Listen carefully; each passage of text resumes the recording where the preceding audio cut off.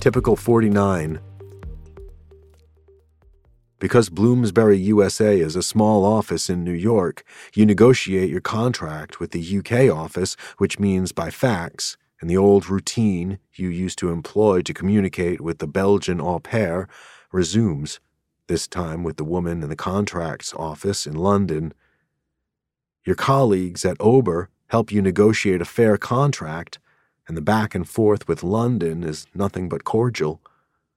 There's some question as to whether or not the millionaire from the reality show is actually a millionaire, and it comes to light that the millionaire is using a fake name, and his former girlfriend had to file a restraining order against him when she ended their relationship.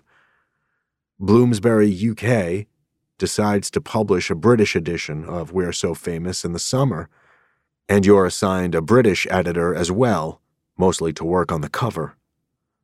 The bride of the millionaire wants the marriage annulled and tells everyone that the relationship was not consummated on the honeymoon.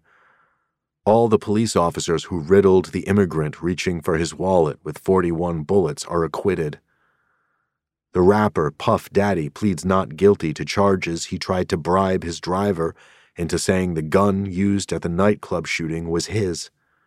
The video producer for Atlantic Records that you met through your friend, the former drummer turned writer, has offices in Midtown near Harold Ober, and she invites you over for lunch in the Atlantic Records cafeteria, and you can't believe the smorgasbord, available for pennies on the dollar to those who can afford otherwise. Your editor takes you to lunch to celebrate your signing the contract, and you meet for hanger steaks at Les Halles, a Parisian brasserie on Park Avenue near your editor's office in the Flatiron Building. Proximity is not the only connection the restaurant enjoys. Its executive chef is Anthony Bourdain, another Bloomsbury author. Bourdain brings your hanger steaks and chats for a bit before disappearing back into the kitchen, his ponytail the last you see of him. Your editor, who resembles a young John F. Kennedy Jr., reiterates his praise for We're So Famous, and you touch on what's ahead in terms of copy editing and designing the cover and asking writers for blurbs. You say you think you can get a few blurbs easily, and he leaves that task to you. The marriage between the bride and the millionaire is finally annulled.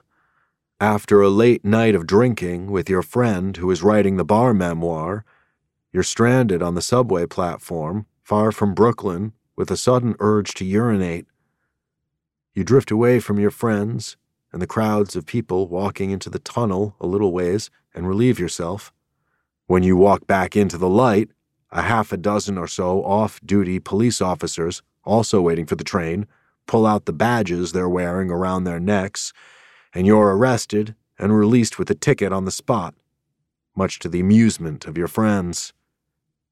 Your editor commissions a photo shoot in a limousine with two girls dressed in 80s clothes for the cover of your book.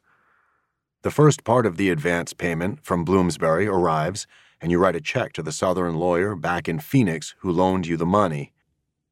He couldn't be more surprised to be repaid so quickly.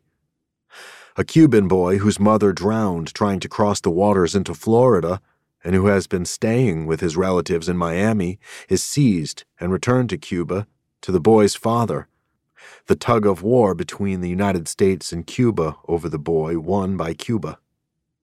You concoct the idea of an oral biography of Bret Easton Ellis, much like George Plimpton's book about Edie Sedgwick.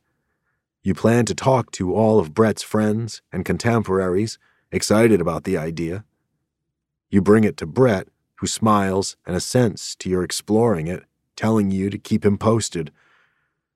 The rapper Eminem is arrested twice, once for assaulting a man he witnessed kissing his estranged wife outside of a nightclub, and another time for waving a gun at rival rappers' Insane Clown Posse.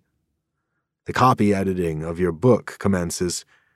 You're given a printout of your manuscript with queries from the copy editor, most of which you can answer easily, but one about the spelling of one of the singers in Bananarama you're not sure about, and you hunt through some local record stores for the answer. A Concorde flight takes off from Paris and crashes immediately, killing everyone on board. You've been listening to Typical of the Times, Growing Up in the Culture of Spectacle by Jamie Clark, author of the memoir Poor Man's Gatsby.